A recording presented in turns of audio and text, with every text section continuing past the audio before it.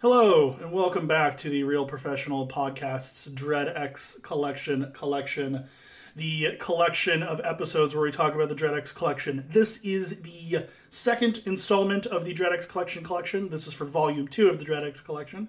This is our third episode of that batch. If that gets too confusing, don't worry about it. There's like numbers in the podcast list. You probably knew what you were clicking on, unless you're just listening to the soothing sounds of my voice as you fall asleep, in which case, it doesn't really matter which one this is. Just let me lull you to sleep with my ASMR skills, and then random outbursts whenever I get excited about something that'll wake you right back up. But yeah, today we got a good one. We are talking to Joseph Hunter, a.k.a. Akabaka, a.k.a. Chromatos Dev, about the game that he made for the Dread X collection called Sucker for Love. It's a Lovecraftian anime-style visual novel dating sim thing. It's fucking great. So if you like Cthulhu, if you like J stuff, I'm just going to do J-stuff, then this is the episode for you. So why don't you just sit back and enjoy, and DJ, why don't you drop that sick beat?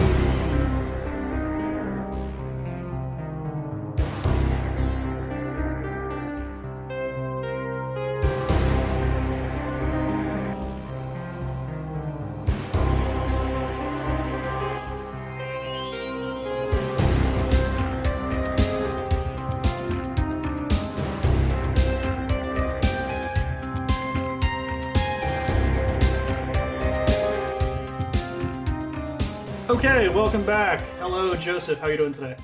Hey, I'm doing great, Ted. How are you? I'm good. And of course, we are joined by Jesse over here. Say hi, Jesse. Hi, Jesse. And as always, we got Star. How you doing, Star?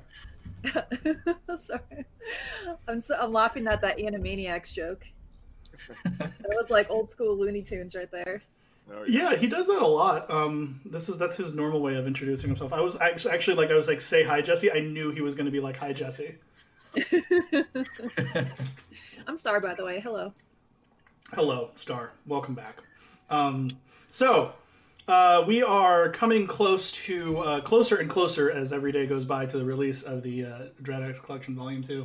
And I have to say, this is behind closed doors, and Star can verify, I never lie about these kinds of things, but behind closed doors, they're like, which game are you personally most excited for people to get their hands on?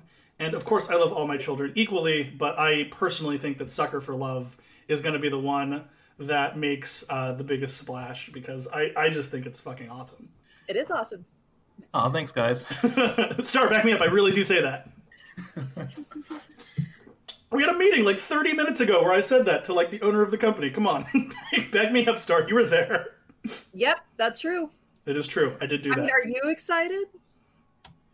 Yeah, I cannot wait for all the articles to be coming out saying like with like clickbaity titles being like, my girlfriend can't be this Musta Krakish Cthulhu Fathagen.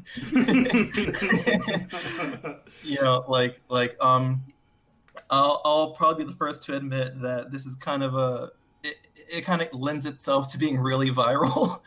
Like, dating a really Cthulhu presenting Cthulhu girl is like, I'm definitely going to be seeing a lot of thumbnails with people making surprise faces. I love that phrase, yeah. Cthulhu presenting.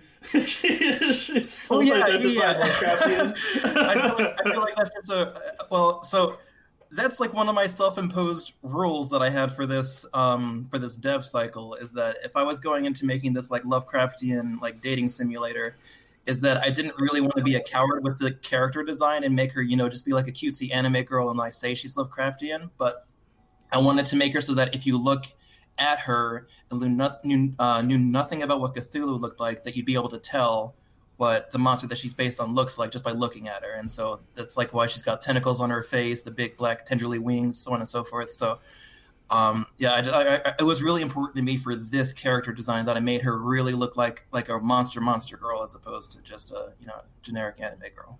No, and I think it really translated, because I think that the coward's approach would be to have a normal anime girl with like a Lovecraftian locket, and like, oh, that's how you know that she's the edgy exactly. one. There's so many. There's such like a stock standard way to present anime characters that I personally get kind of tired of. And I really shouldn't just say anime characters, because I think that anyone looking at like female character design in general, or even male character design, gets very, very tired of seeing like, oh, this is the same trope of badass action. This is what the badass looks like. This is what the nerd looks like. This is what the coward, like the, you know, it's always that kind of the same kind of character archetypes. Right, exactly. I didn't want to make it like either too easy on me either. Like I wanted to, if I did my job as I wanted to, then by the end of this game when it's out, there'll be two parties. One is people that are really hot for Lynetta, the name of the character girl, and then the other half are just utterly repulsed by her appearance. Yeah, which I think is what you're going to normally run into when you make. Oh, I don't know. I always feel weird about people on the internet judging the attractiveness of characters, like seriously judging it. It's like one thing to be like, oh, you made a character, but like I don't know, people. It's kind of we had this debate. Was it last week or the week before? We were talking about people making comments about like the bodies of female characters. We were talking about Last of Us 2. I don't remember. I just feel like you talk about it a lot. Like it's a big concern for you. Maybe. And well, yeah, because it's something that I think you genuinely are passionate about. Is like like how females are portrayed in the media in general. Yeah. Because it's something that people just can't let go, especially when we have that Gamer Girl game that came around. And Right. Somebody on Facebook attacked me, and I'm over the Gamer Girl thing, and I'm just like this. It's like I'm like, listen, I've been a Twitch partner for years. I know what she's going through, and the fact that it's a story about controlling this girl and making her go through like bad things. I like she's losing her power, and you're controlling her. It's very creepy. Well, let's Star. Why don't you back up for a second, actually, for the people that don't know, because I don't even know if you can find the trailer anymore anywhere. Why don't you explain real quick what Gamer Girl is? Me? Yeah. Yeah. Okay. So it's an FMV, which is like like a video, actual like video where a real woman is sitting down, an actress, and playing a character of being a Twitch streamer, or I should just say streamer. And she is also happens to be a cam girl, because there is female streamers that are not sexy, but of course in this particular one she had to be sexy. And at first I was like, okay, this is fine, but then as the trailer goes on, like basically it's control her every move, and like you get to see that she has a mod and she's a female friend and she's like dancing in the club, and then something scary happens to her. And so it's like basically this girl has no agency of herself. Like she's basically a doll that you're there to like put things on her story wise. And also the name Gamer Girl is very derogatory. Like it's not something I want to be called personally. It's something that we should like. It's kind of old hat, and people who don't play video games and don't understand like game culture they don't really say Gamer Girl anymore. And plus the 80s like synth wave, like how they did the title sequence and that sort of thing, I thought was really strange. So everything put together, it was just like, very distasteful. Yeah, and I think that... Hey, sorry, go ahead. Did you say simp wave? Because that's what I heard. That's exactly what I said. Thank you. Well, Jesse, you just found a new genre of music, right? Yeah, it's very similar to I'm getting the Vapors wave. No. You were like, you said that there's something called incel core. Oh yeah. Okay, sorry. I thought that was. I thought you were just making a joke at my expense. Although I do really like the I'm getting the Vapors wave. That was really good. Yeah, incel core is. I mean, I've only seen like a couple songs because obviously it was just people making, fucking roasting these losers. It's just metal where people are talking about how much, they hate women and how much women hate them.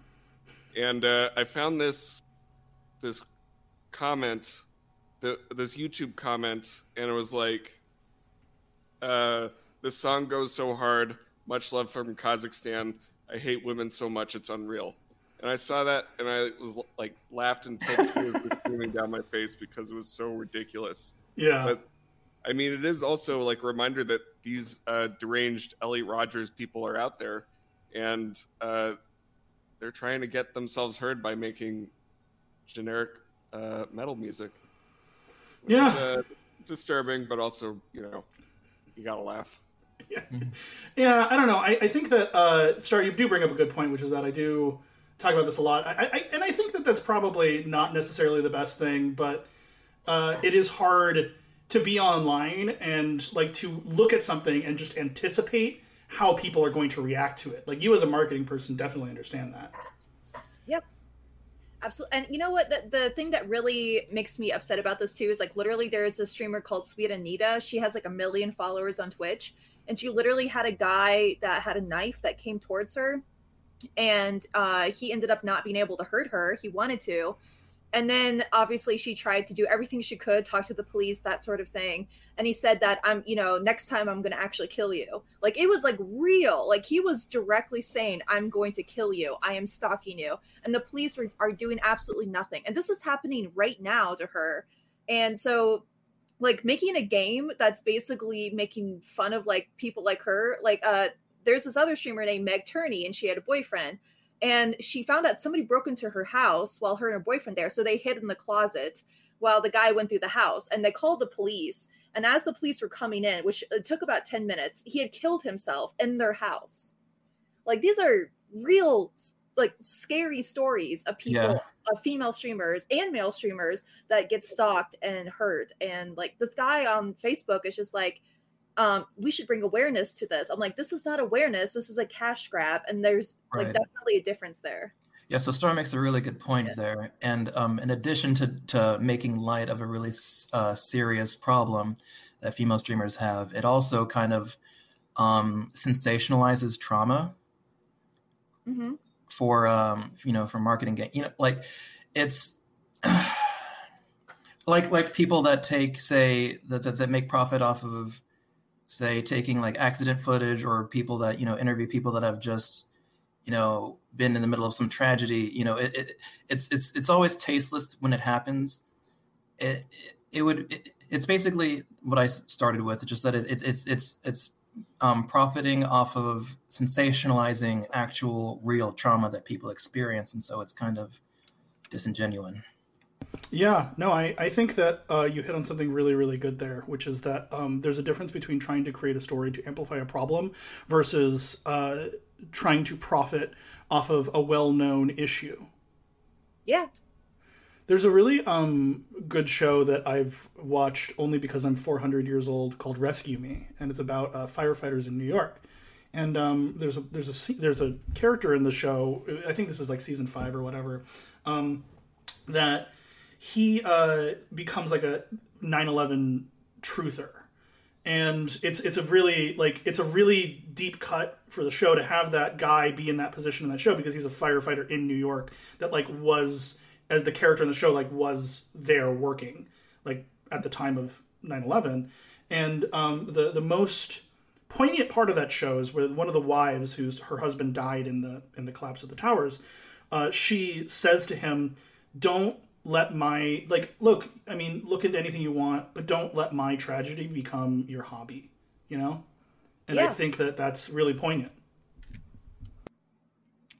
Yeah, I've heard other people say that it's like, it's entertainment for some people, and then it's like triggering people, like marginalized folks, that actually have to go through this situation. It's not entertainment to us. Yeah. Right. And it feels like,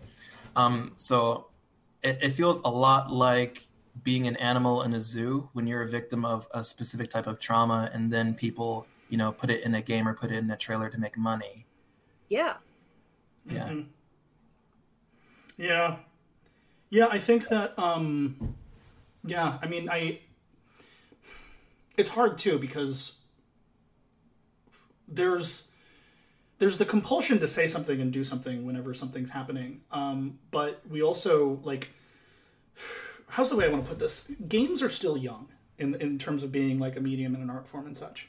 And like the none of us exist in a vacuum. Like, we all like to imagine ourselves as like creatives that are like coming up with something truly unique and beautiful out of the blue, and like, it's just the spawn of our own. But like, we're all influenced by like what people came before us, the engines that we use to create things, the tools that we have at our disposal. None of us exist. Like who's the last filmmaker that like invented a camera to go make a movie with, you know? Like that doesn't happen. Like, and the way that we create and interact with the world around us like is based on what others before us have done. And so we're constantly building the canon and the maturity of the medium that we exist in.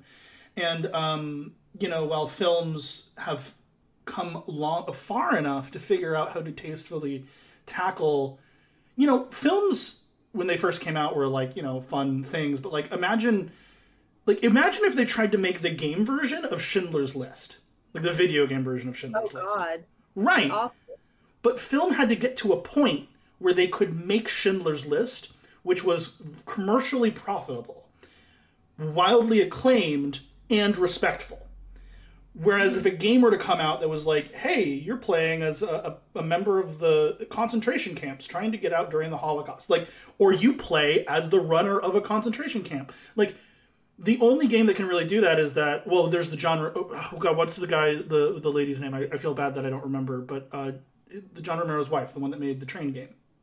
Brenda Romero? There we go. Sorry about that. I just, like, I couldn't remember off the top of my head. But it was, like, the train game where you find out halfway through that, like, you're transporting prisoners to concentration camps. Like, you know, and that was a board game, and that was very edgy, but, like, there's the only way that she could deliver that package to the world was in very controlled environments. Like, she couldn't just, like, release it in public because, like, the far outside of her control, the cultural, like, discussion of games and the audience, like, just isn't necessarily, I don't know if they're not necessarily ready or there's just a different way that we have to do it, but and I think that as a result there's a lot of friction with what we create and how it's perceived, because, like, you know, you can have like an anime or something that's very well received and like very deep. Like, do any of the Full Metal Alchemist games stack up to the show? No, but I think where you're trying to get at, you know, because I do marketing, is it's all about context. And I told them, I was like, I would be okay with this game if it was like Elle Woods, because like Elle Woods from like Legally Blonde, I hope you guys have seen it. Like, she's pretty sexy, you know, she's like that typical blonde bimbo stereotype on purpose. And she is very like physically attractive, and everyone comments on it throughout the thing. And she even wears like bikinis and talks about being in hot tubs and stuff like that. Like, but at the same time, she has her own power, she has her own strength, and it's coming from her. And it's not like being pushed onto her. And I think with Schindler's List, it's also like, I was talking to this about Patrick earlier. I was like, if we, who's help, you know, I don't know if I should explain who he is. You can go explain who Patrick is. He would like that. Patrick is the person that funds Dread XP. We'll just say it like that. Patrick hangs out next to a big Easter Island head and a pineapple. Oh my God, Jesse. So yeah, I was basically saying, I was just like, if we... Oh, because Patrick Star from SpongeBob. Yes. Okay, I got it. Got it. Sorry, not to interrupt. I just wanted to let everyone know I got the joke. It's important. Yeah, I missed that one too. Jesse, I get you. I'm the only person here. We're on the same vibration level. Yeah. So yeah, I told him, I was like, if we do an FMV, I want it to be art. It has to have context to it, because other FMVs that have done well, we're not going to make Gamer Girl, but we could make something like that because we're associated with a film company. I'm not going to say which one, but we are. And we could make one. We have the resources to do this sort of thing, and it's something that would be pretty fun to do. But like, I want to make sure that it's not just like a cheesy, you know, like fun time like Night Trap was, but like I want it to be something that is, you know, it could be a little bit corny, a little bit funny, but I want it to, in general, to be like art, like, and not necessarily have to have like an important message, but something that means something. So I'm sorry. I think actually, is it okay if I change topic? Because I have a question I want to ask. Yeah, go ahead. I think that we have exhausted this topic, and if people want to hear more about it, they can go ahead and just DM us directly. That's always a good idea. So go ahead, Star. Before we switch topics, I was going to say, Ted, they could make a Auschwitz game, but tone is really important. So if it was, it would have to be like This War of Mine and not like Dungeon Keeper. Yeah, I mean, I think that's the most serious thing you've ever said. Jesse is over here is Jewish, and he tends to make jokes about it that get me in trouble because he finds it funny. So I'm really glad you took that seriously, Jesse. I appreciate it.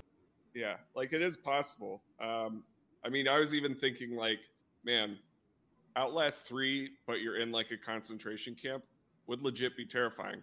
But obviously that's insane and nobody's ever going to make it. Well, and I think that if you were to make it, you would have to be, I couldn't make that. Oh yeah, I wouldn't touch it. Like oh my goodness, I saw this interview with Morgan Freeman, and this is like an old interview, I think from the 80s. And the white guy interviewing him was just like, I think I could make a movie about race. And like Morgan Freeman just stared at him and didn't say anything. And eventually the guy just like realized, no, I can't.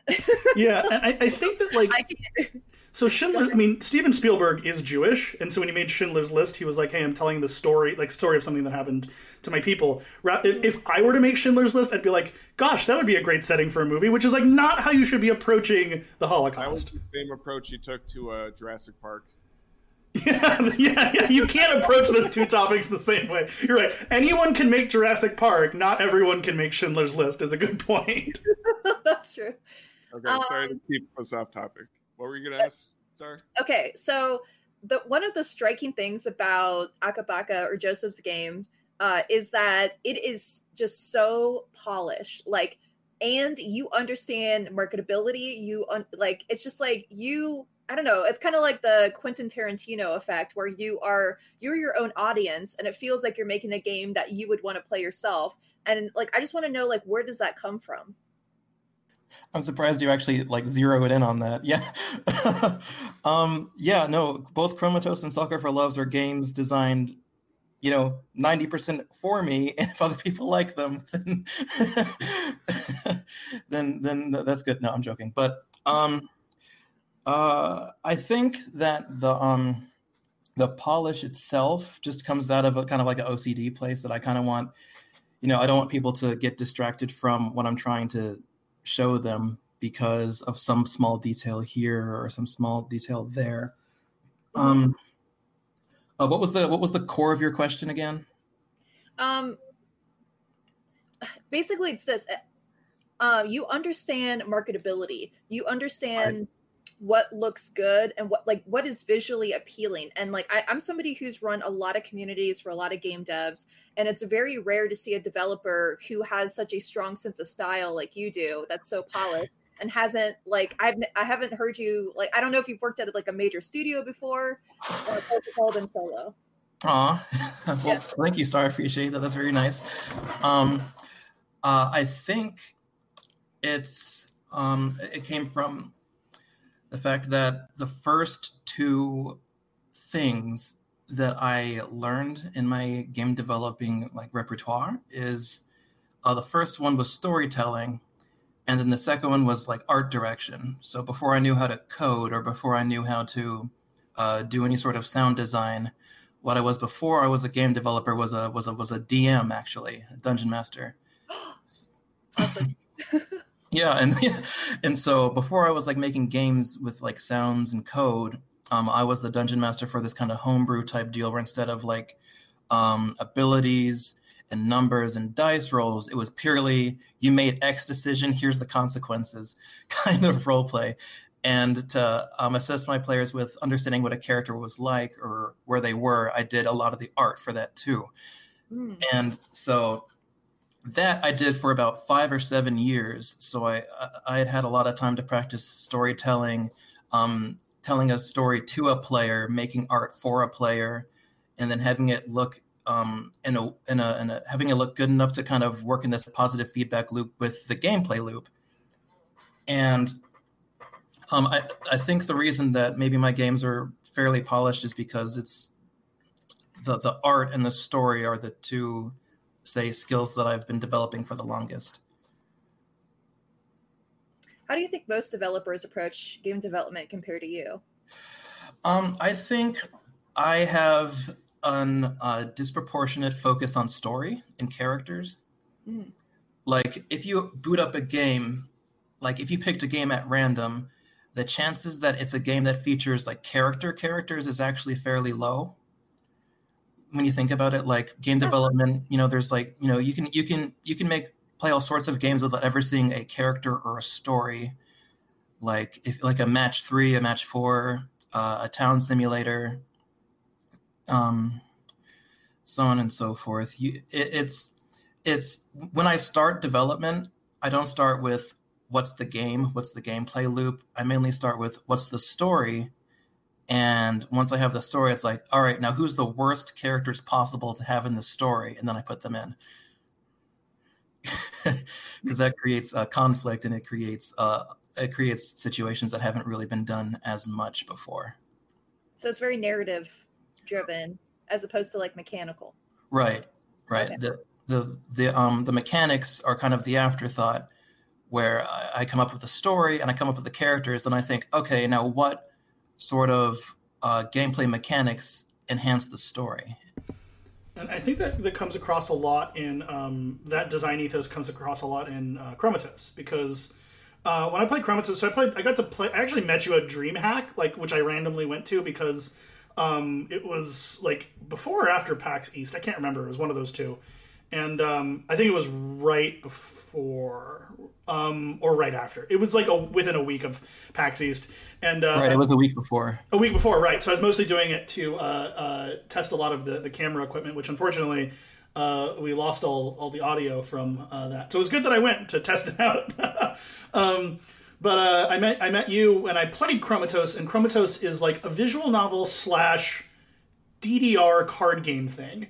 And basically it's a rhythm game where you fight monsters by very, very quick reflex, kind of throwing these cards at it. And it's very simple, but it takes a second to wrap your brain around the mechanics and how they work. But once you do, it's like very rapid fire, very kind of easy to comprehend, and very fun. But that's a really good example, is because you wouldn't expect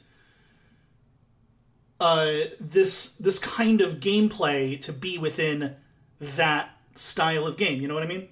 Right, yeah. That's actually a pretty good example of gameplay mechanics that feed back into the story. The story is all about, going through this coma world that you and 10 strangers are trapped in, and helping them through their problems. And everyone's got their own sort of struggle that's tied to a very specific personality trait. Like one character is too reckless. They don't take time to, think about things and, approach things with a level head, while another character is patient to the point of a fault, where they're too inactive and they let things just happen to them.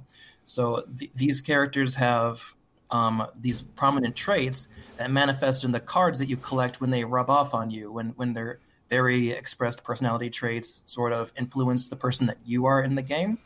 And this ends up building the deck that you collect, which is sort of just the sum of your personality traits. So it's personalized to player.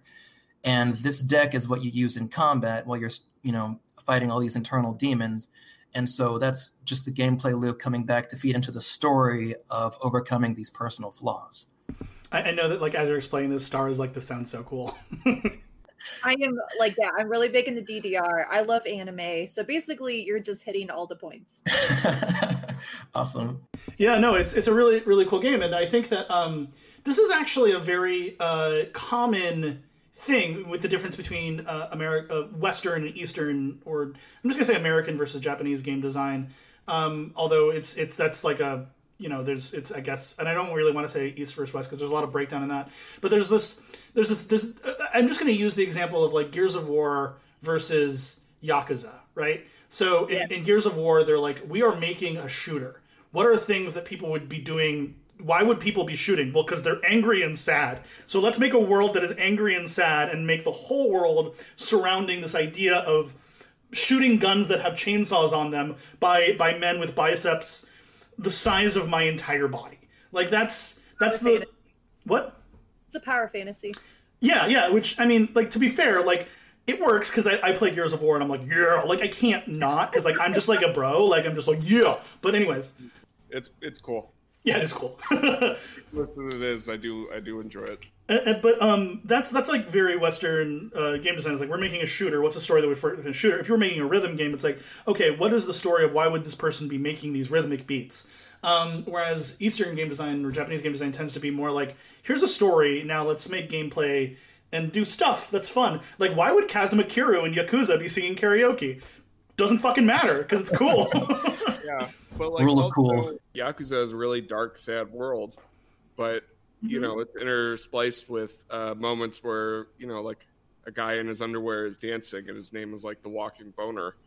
I don't know, it works really well. The contrast makes the darkness pop that much more. Yeah, no, that's something that I notice a lot of Eastern games, and something that I've kind of taken to heart and put in most of my games too, is where you have the premise be really grim dark, and then you have the actually like day-to-day gameplay be really funny.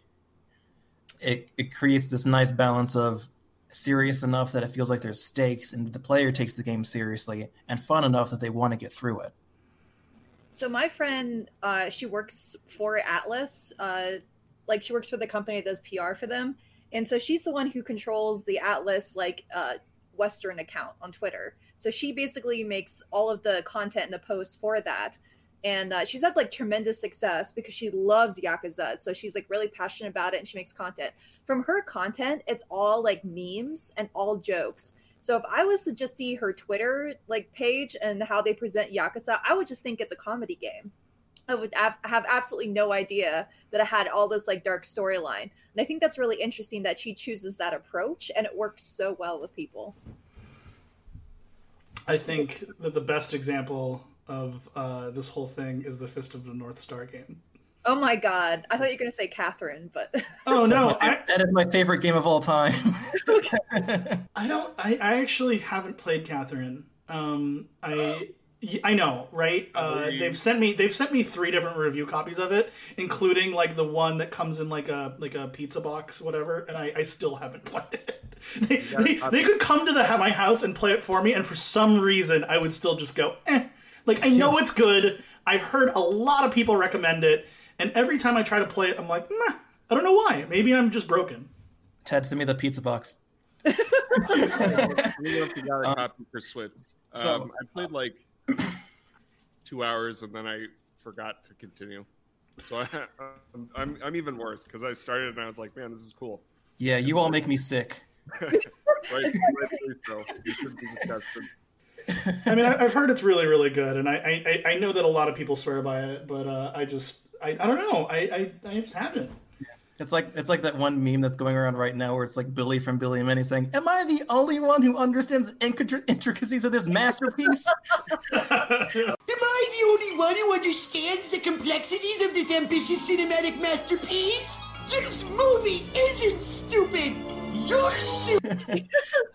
So yeah, Catherine is actually the inspiration for Chromatos and is my all-time end-all be-all favorite game. Where's your inspiration for Sucker for Love was Song of Saya? I have no idea where I pulled Lynetta or the rest of the Sucker for Love premise from, but I think it was just you gave me such a good, unusual prompt that I had to just launch into the weirdest thing possible. Yeah, and to be clear, the inspiration was not Song of Saya to the 7 people out there that got that joke and are raising their eyebrows. No, that's that visual novel. Yeah, the macabre one. Yeah, it's a weird one. Yeah, I know the one. I played through that. It was pretty cool. Yeah, but no, the prompt was Lovecrafting, which y'all have probably heard by now. And so when he sort of pitched Lovecrafting to me, as in love crafting and Lovecraftian horror all rolled into one, I was like, right. So I don't know how to do crafting because I'm not a very strong programmer. But what other things here include love and items that can be used and made and stuff? And that's like, well, dating sims do. So I guess that's where I'm going. And then that odd part out, Lovecraftian, I was like, date a Cthulhu girl, done. And it kind of came out the best way possible. Yeah. It really did. I've really enjoyed playing it. It's like, and like what Star was saying is really true. The level of polish is pretty incredible. Like, not even just with like your marketing materials and stuff, but also like the fact that the little lips move when you're doing the incantations. That's like super cool. Yeah. That's mainly through just experience. While I'm doing Chromatos, that's been kind of in development for a couple years now. So I've had a lot of experience with players telling me, "Hey, I didn't get this, or I can't tell when this is happening." And then when I watch other people playing the game, I'm watching them and I'm thinking, I can't tell what they're doing because my UI isn't as expressive enough. And so the lips moving thing was like so the player, anyone that's in the stream and me watching them play can all tell that they're, casting a spell at the moment. Mm-hmm. And it's just a small quality of life player experience type of deal. When you played it, you got the simp ending, right? I got all of the endings. I've since played through again, yeah. But the simp ending was like the first one you got, or did you? No, the first one I got was I don't want to spoil anything, but the first one I got was the one that's easiest to get. Oh, okay. The reverse psychology ending. Yeah. I like that one. I thought that was really, really, really cool. But I like all these things you're saying. You're rapidly becoming Star's favorite person. Yeah, you're hitting because I also love Japanese games. Like that, I just love the design. I love how they feel, and I wish that more like Western devs would kind of take that. But like, I was gonna ask you, like, all of your main characters are men. If you were to make a game that had a female protagonist, what would it be like? I actually, are you psychic or something? You like hacked my desktop and you just found my next game idea or something? But my next game actually is well, let me take a step back. Chromatos originally was going to be one of those games where you can pick if you're playing it as a male presenting or female presenting character. But along with like being able to pick your name, but I scrapped that kind of early on just because that kind of subtracted from the character's depth. Like I felt like if you could, make your character whatever they want and name them whatever you want, it kind of makes it feel less like it's a character that has already existed. It has likes, wants, personality, and a history, and more like just a self-insert. And so in such a narrative-driven game, I kind of scratched that feature early on. But the next game that I'm making is about, well, to kind of do the elevator pitch, it's Valhalla, that cyberpunk bartending game. Y'all heard of it? Oh yeah. Yes. Yeah, absolutely. Mixed with WarioWare. Oh. What? Yeah. I'm throwing my money at you. You can't see it, but right here. WarioWare is a good idea. Yeah, and so like Auschwitz Simulator mixed with WarioWare, still a good idea. Oh boy. I have to cut that one. I'm not going to touch that one with a 40-foot pole. But so the game is Good Morning Candyman, and it's a surreal shop simulator where you're running a candy shop, and the main character at the moment, his name is Reese, and she is a very she's another character that is really fun to not necessarily self-insert into, but is really fun to watch as you're playing her, because she's like really money grubbing and really business oriented. And so like she, like many of the female characters I write, are super caricaturized to be, so if you see any conversation involving them, you kind of at a glance get what their personality is kind of like. And my rule with kind of any character that I make is that they always need to be entertaining, even if you hate them. Even if you hate the character, you need to be excited to see them on screen. And so Reese is kind of this fun, business-driven, very money-focused, funny character that you get to play through while you're playing the game. That does sound fun. I'm so sorry I asked so many questions. No, keep going. I love it. Okay. Go off, Queen. I also love Dungeons and Dragons. I don't know. We have so much in common. It's really weird. What alignment do you play most? I'm boring. I play like a half elf sorceress, chaos, like, I don't know, like the good characters and stuff like that. Like chaotic good? That's me too. Yeah.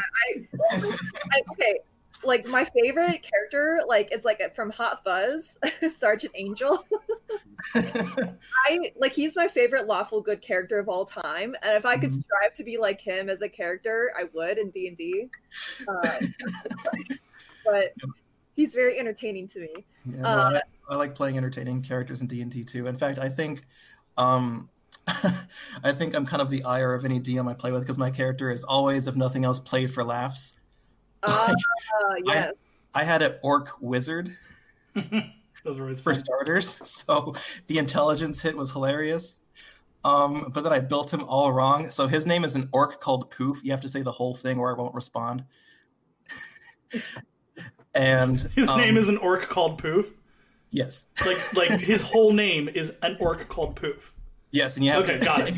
if you just say Poof, I'll just ignore you at the table. Who? And although he was classed as a wizard, I built him as a barbarian, and so like instead of actually casting spells, he just beats people with his wand. Doesn't quite get it. Oh, I've always loved that idea of being like a mage, but like playing as like a mage that doesn't actually have spells, and instead you're just like throwing lanterns and stuff. Yeah, it's hilarious.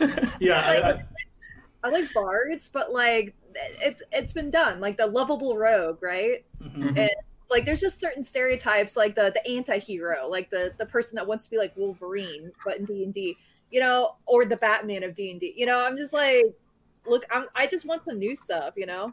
Right. You know, it's really funny.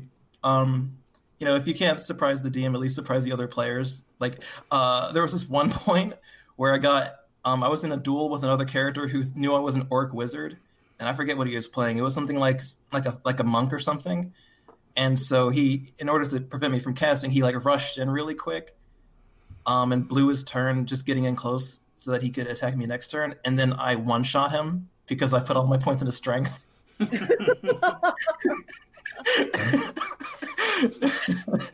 my God. You think my weapon was magic, but it was actually just surprise. That's Dude, my always fun. FMV game idea is like a D&D stream. I'll tell you about it later.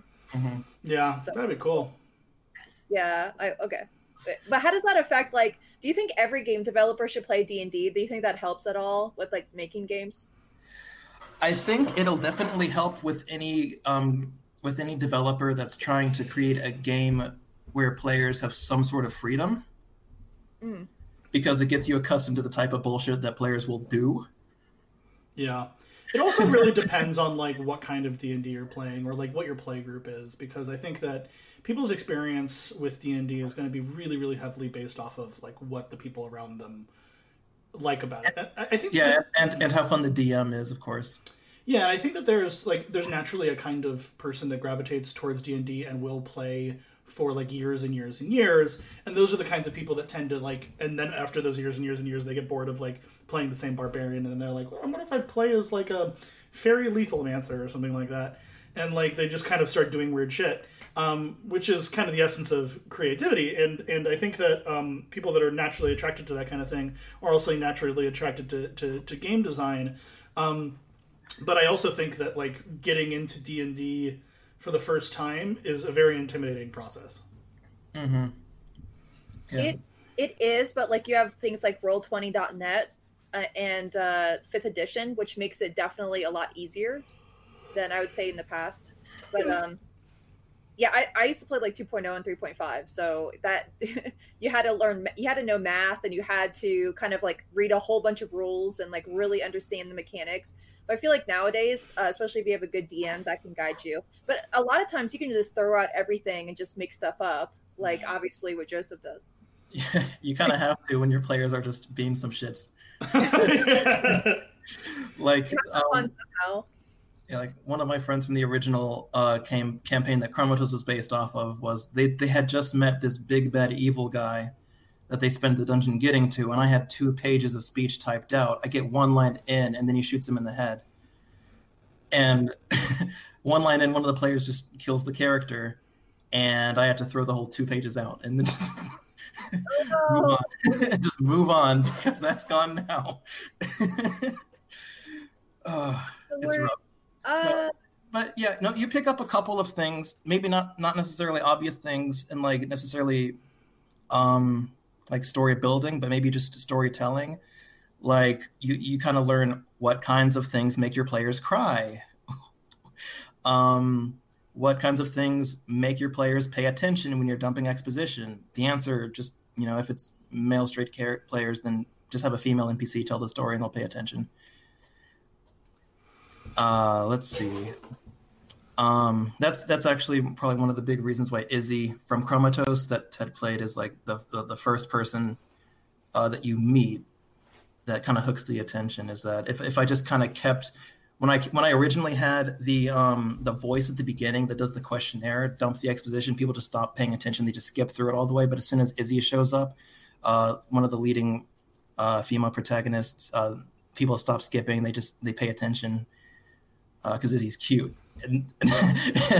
And that's kind of a pretty solid approach with any of the games that I make, is that if I make somebody really cute and I put them in the front and they do all the exposition, then the player will pay attention. Yeah, that's why Alistair was my favorite Dragon Age character. He's such a dreamboat. I was thinking something else. I haven't actually not played Dragon Age. Am I the only one that's played Dragon Age in this call? I played it. It was whatever. I helped that developer raise money for a campaign, crowdfunding campaign, but other than that, he has a new studio called Summerfall now. Dragon Age? You mean the the BioWare game? Yeah, his name is David Gaiden, something like that. And he moved to Australia and then now has an indie studio in Australia. He was the lead writer of Dragon Age game. And did he leave after Dragon Age 1? I don't remember which one he left after, but he is also publicly gay as well. And so he brought a lot of like new narrative and new kind of storytelling to like AAA market. And now he's taking that, like his skills, and making a musical adventure game, which has like Troy Baker and like Laura Bailey and like all these like A-list people are going to be. It's really exciting. So I helped them with their crowdfunding campaign. So I've met him, but I have not played Dragon Age. Sorry, that was long. Jesus, no one's played Dragon Age? Just like the best RPG. Y'all are... What? Y'all Dragon Age? Divinity Original Sin 2, my friend. No. Okay, so I really... I just do not trust your taste at all, because you were sent 3 copies of Catherine and haven't played it. To be fair, yeah. I think that I have played enough other games that well, okay, fair enough. If you want to judge my taste on anime games, that's fine. But I'm very, very knowledgeable on Western RPGs. But what the fuck? It's the same. Flip that around. None of y'all have played Dragon Age. Jesus, it's like that spawned a whole franchise. What franchise has Catherine spawned? None. Played it. It was fine. It was, It spawned itself as Captain Fullbody too. Yeah, it spawned. It got a remake. Yeah, it didn't. Not necessarily a remake. It was like a remastering, I guess, a re-release. So it's not a remaster because they added in a whole other arc. Yeah, it was kind of like it would have been in any other medium before the modern day, like an expansion pack. Yeah, no, that's what I was saying. I was actually pretty. Don't. Star, I'm looking at you. Do not tell Atlas I said this. I love them so much. I was disappointed by Catherine Fullbody because I had bought the deluxe edition, for like $80 after having binged, Catherine so many times, and then booting it up and then seeing, what could have, just been DLC. Oh, yeah. Yeah, it was. Let's see. The difference was one arc, some quality of life fixes, and some extra cutscenes, if I recall correctly, was like the majority of the changes. And for me personally, like the only reason that was a letdown is because I paid full price for Catherine, and then I paid full price for Fullbody, but I didn't get another Catherine's worth on top of the Catherine I had already played and loved. So yeah, well, Makes okay. sense. Let me ask you, why is that game your favorite out of all the games? So Catherine is probably the best example I can think of a game that has the game, the art, and the music all in a constant feedback loop, constantly pushing each other up. Like I can't think of many other games that have a gameplay and a cutscene / art loop that is just so tight. Like you've played Catherine, Star? Yes. Yeah. So like, what I love about Catherine is that the story never stops for gameplay, and then gameplay never stops for story, basically. Yeah, I'm right there with you. That's like, I am like I'm really into environmental narrative, or like mechanical narrative where the gameplay actually fits into the story. Like that's my favorite game is actually Ico or Ico, however you want to say it. Yeah, I know the one. Yeah, and so like there isn't much like gameplay to it, right? It's like very puzzle driven, but it all is seamlessly told within the story. The interactions that you have with that. I mean, it's a lot more chill than Catherine, but yeah. For the folks that like haven't played Catherine, basically, it's like a horror dating simulator, kind of like Sucker for Love, but you've got this main character who's caught between two girls, and because he's cheating, he get these nightmares every night that can kill him, and so you spend the daytime of the game at this bar texting the two girls that you're caught between and getting drunk, and then you spend the nights trying to survive the nightmares that are kind of the results of the conflicts that the character experiences during the day. And it never feels like either the gameplay or the story stops for a little bit. Like it never feels like during a cutscene you can put the controller down, walk away, and come back having not missed anything, and you just follow what the UI tells you to do. And nor does it feel like the gameplay, which, oh my God. So with like a bunch of AAA games, the one thing, my number one pet peeve is when they send you off on like side quests and collectibles and stuff, when there's like this crisis story happening. So like Spider-Man, for instance, is a game I played a while ago, the PS4 Spider-Man. I loved what I played, swinging around fighting crime. But what I didn't like was when it made you go on these side quests to collect random backpacks containing random props scattered throughout the city. Is like, oh yeah, that was my favorite part of the Spider-Man movie, where he spent an hour and a half finding backpacks. Like it always subtracts from the game feeling authentic, feeling like a real story, when you're playing Link and you got to go rescue Zelda, but then you spend a half hour fishing. Like the Batman games or Bethesda games, like you can just like, okay, I don't want to do this anymore, and then go off and do something completely different, and then come back later. Yeah, with no penalty. And yeah, exactly. Yeah. So that's one reason I really like Catherine, is because there's never that moment. Anything you do is always directly tied to the very, very core main story. And it manifests like if you spend time talking to people in the bar, then these people, when you meet them in the nightmare, might survive to the very end. And that's not a side quest. That's part of the main story of trying to survive these nightmares, for instance. And it feels like the story never stops, and it feels like you're involved the whole way through. And it's really hard for me to find a game that pulls that off as well as I think Catherine did. Yeah.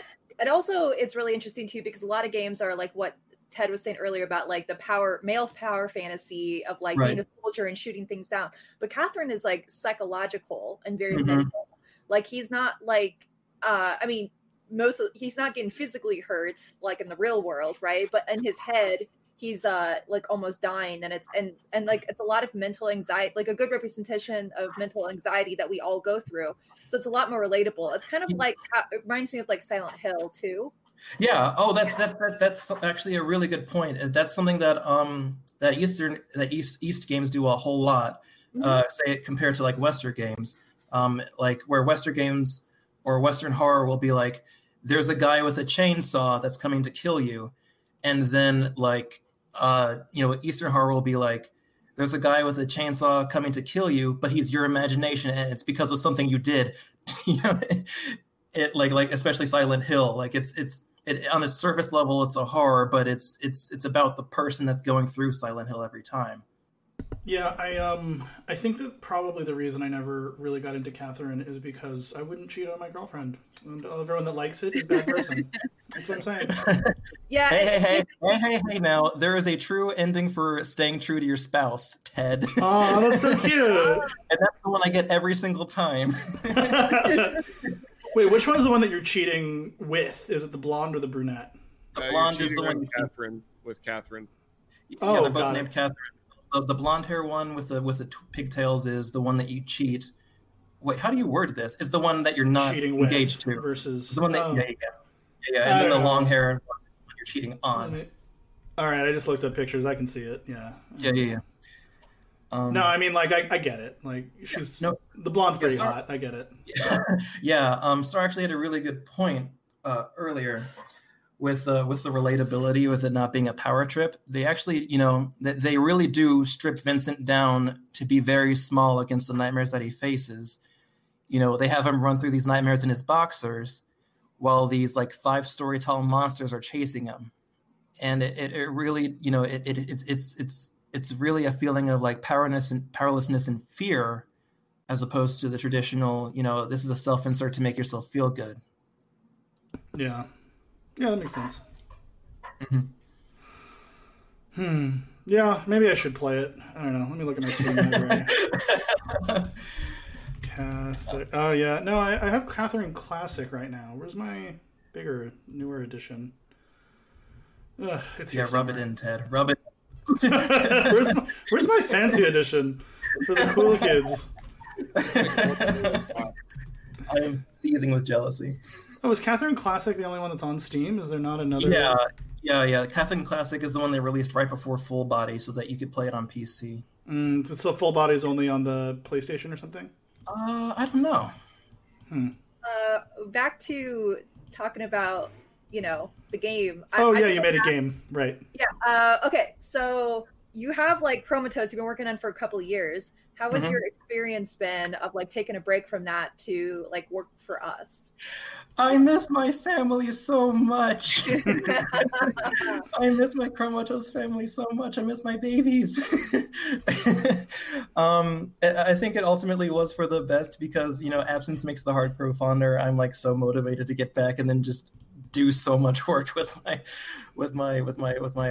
home family.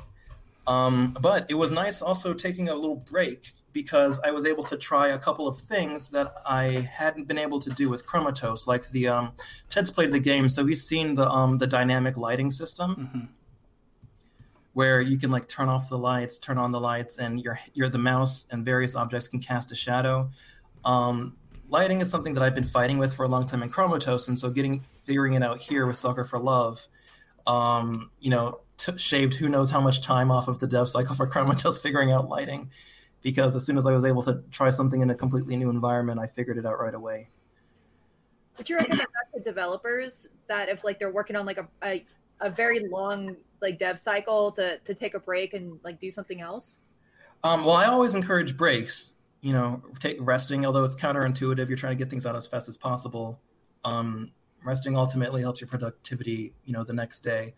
I would say that if you find yourself in a circumstance like me, where Ted happened to message me while everybody on my team had lost their jobs due to COVID shuttering a bunch of businesses, and all of them were kind of unable to, get back to this project until they had, found a new job and a new place to settle.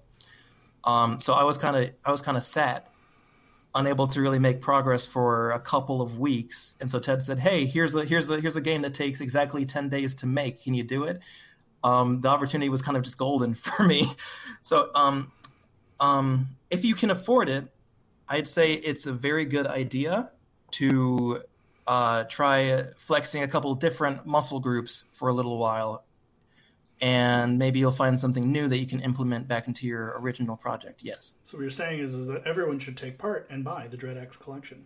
Oh, yeah. Yes. Everyone should take part and buy the DreadX collection and the DreadX collection too. That would be a good idea. Yeah, I would love that if people did that. That'd be really good. There's actually something, it's funny that you brought that up because that's something we've talked about a lot less this round of podcasts is this is something we talked about more during the first collection, which was that like when we reached out to everyone, like we started doing this because of COVID and because we wanted to be able to employ indie devs during COVID, because unfortunately a lot of indie devs, like, they can't afford to have game development be their full-time job, so they do other stuff, and like all those jobs are like just like straight fucked right now. So well, I'm fortunate enough to be a house husband. that's why I'm working out 3 hours a day. I just want to get hot enough to basically be able to marry someone that will take care of me forever.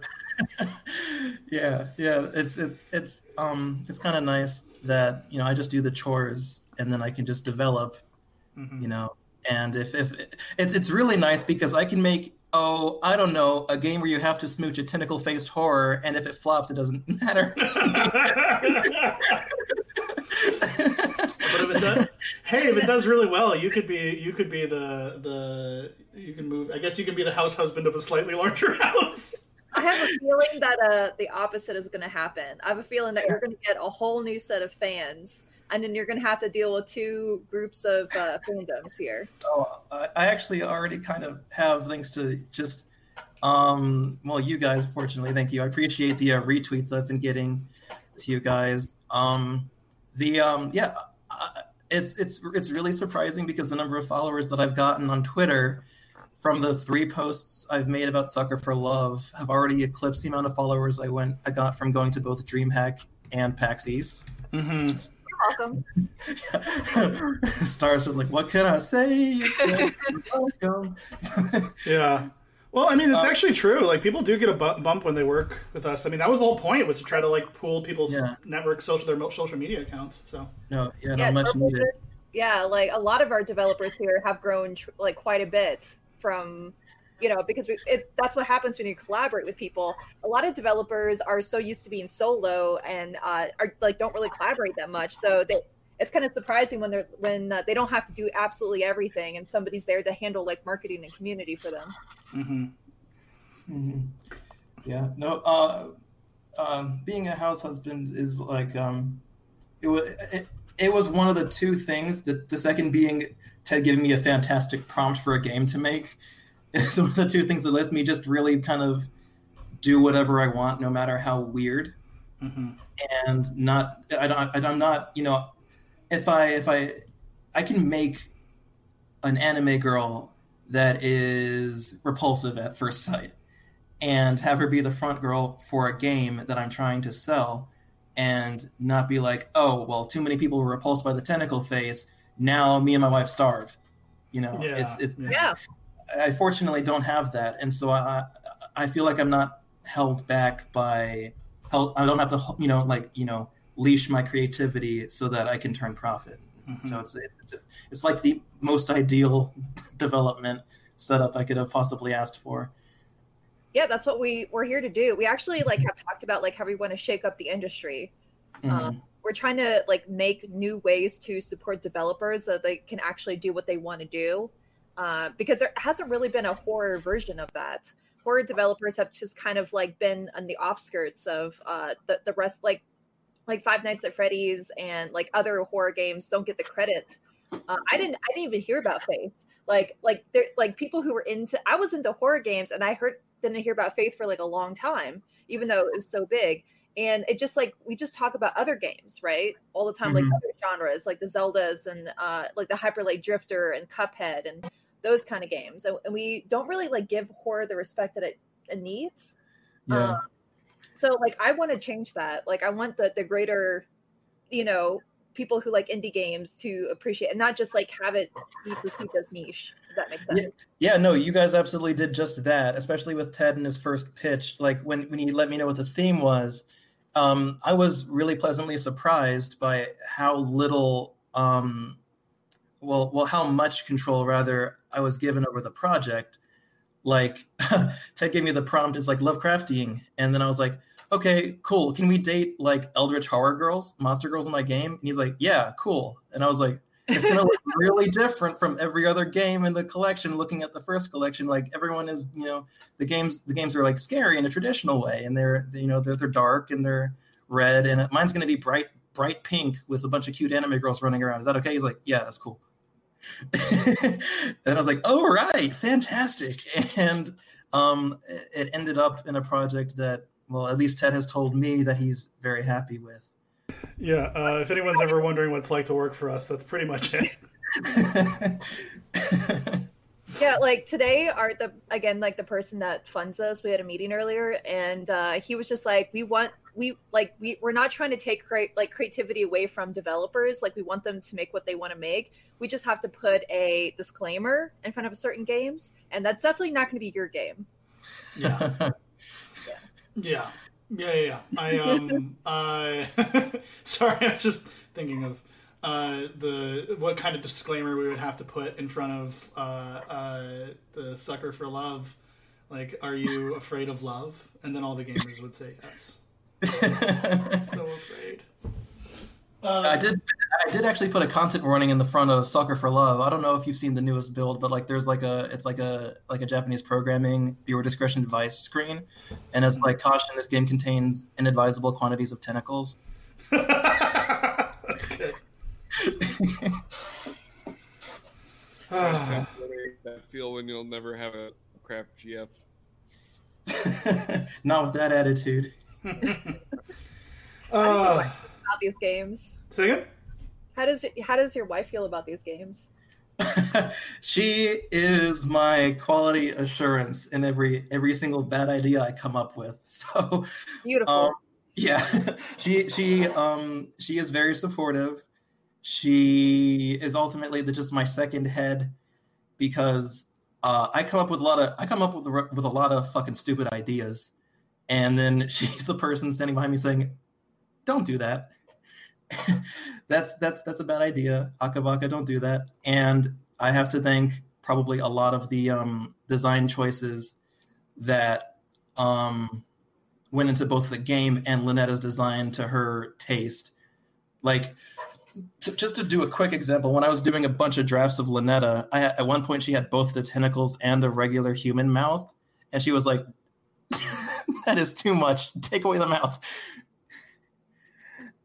Oh man, that sounds like that would be pretty bad. Yeah, I was, so there's no precedent for a tentacle-faced anime girl, and so I was really out in the wild here. There's no references. It's not done, and so I couldn't look up any examples. So I was just kind of throwing stuff at the wall, seeing what sticks. And thank God my wife is here and supportive and can tell me what sucks and what doesn't, because the how polarizing Lynetta looks would have been way more polarizing if it wasn't for her.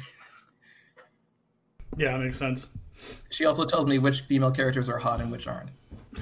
See, so that's it's a collaborative business. That's good. Keep it in the family. Keep your Lovecraftian tentacle monster love in the family. That's great.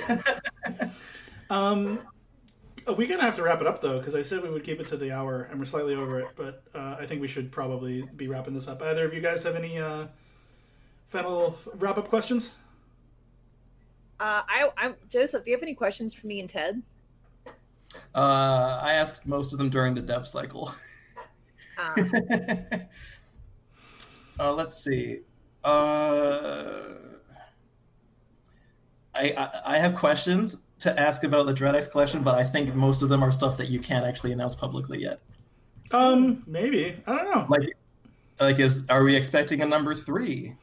I think I've talked about the fact that we want to do a number 3 before, but I can't make any official statements on release dates or anything like that. But I gotta say that if people want to see a volume 3, then please buy volume 1 and 2. And yes, and that if we do have a number 3,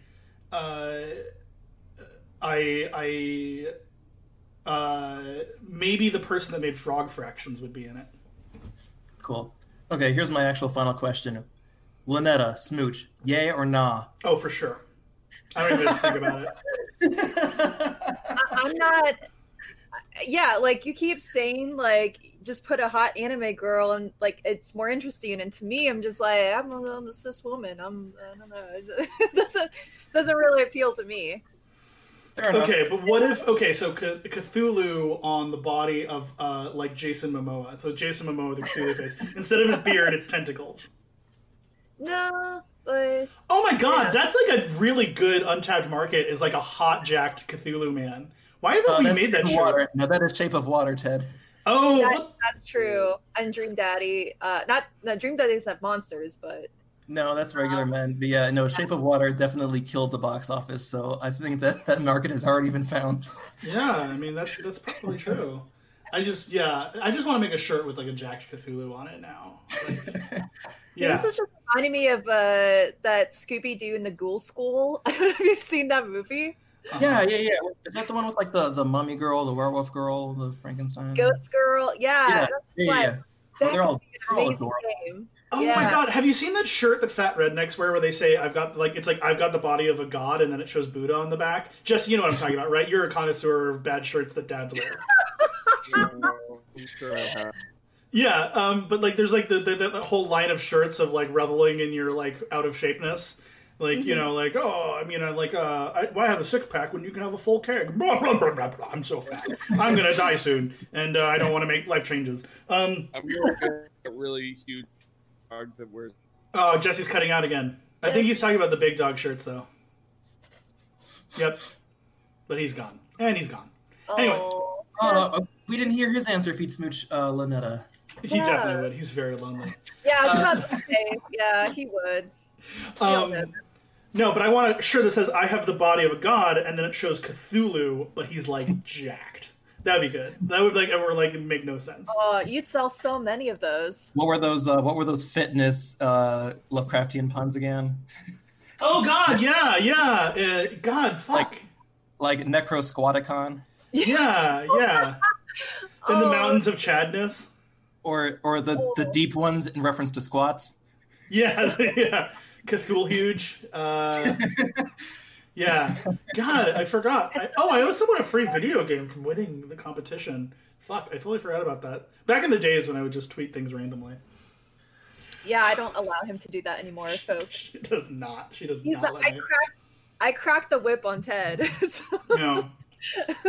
This is. I mean, everyone needs someone that's better than them at the things that they are like doing to like tell them what is good and what's not, and just to check their ego with it. So, okay, no, seriously, we're gonna start going on a rant again. But anyways, so I'm gonna wrap it up here. But I just want to let everyone know that you can get the Dread X Collection Volume 2 soon. In August, we haven't launched the official date yet, but you know, if you want to find out more about the Dread X collection and join a really great positive horror community, you can always join our Discord. I don't think our Discord is currently. You can just like search for it or something. How do you do that, Star? How to do what? Sorry. Make your Discord searchable. Okay, so I was actually going to apply for Discord partnerships, and they're currently closed. So we can't even apply, but we can spend money on Nitro, like a Nitro boost, and then have it that way. Yeah, let's do that. We have money. Let's do it. Okay. All right. So you can find us on Discord, Nitrogen, and or Nitrous. Are they different? They must be. Anyways, so you can find us on Discord Whippets, and then our Twitter, DreadXP. And then buy our game, please, when it comes out in August. Yeah. You can always find more information about the new podcasts whenever we have a new announcement, the big trailer that's going up. You can always find that on dreadxp.com. Dreadxp.com is also going to be a great source for all of your indie stuff. We've had a really, really big concerted effort to make sure that we're delivering good quality indie content, news coverage, and things like that, because we want to be able to give back to the horror creators, the little guy, and not just be chasing the big names like Silent Hill. Although, if Silent Hill comes out, we'll also report on that. But, so anyways, thank you guys so much for tuning in. It was great being able to chat with you, Joseph. Thank you so much. And you can check out... What? Just thanks for having me, yeah. Oh, yeah, no problem. And then you can check out Sucker for Love when it comes out as part of the Dread X Collection Volume 2 in August, which the release date will be coming soon. Thank you all, and bye! Bye. Later. It's fucking nice out. Just trying to chill, smoke some loud, feel me? I got loud. Hit my line. Either DM me or hit my line, bro. I got loud. I'm trying to smoke. I got loud. It's fucking nice out. I got loud. It's fucking nice out.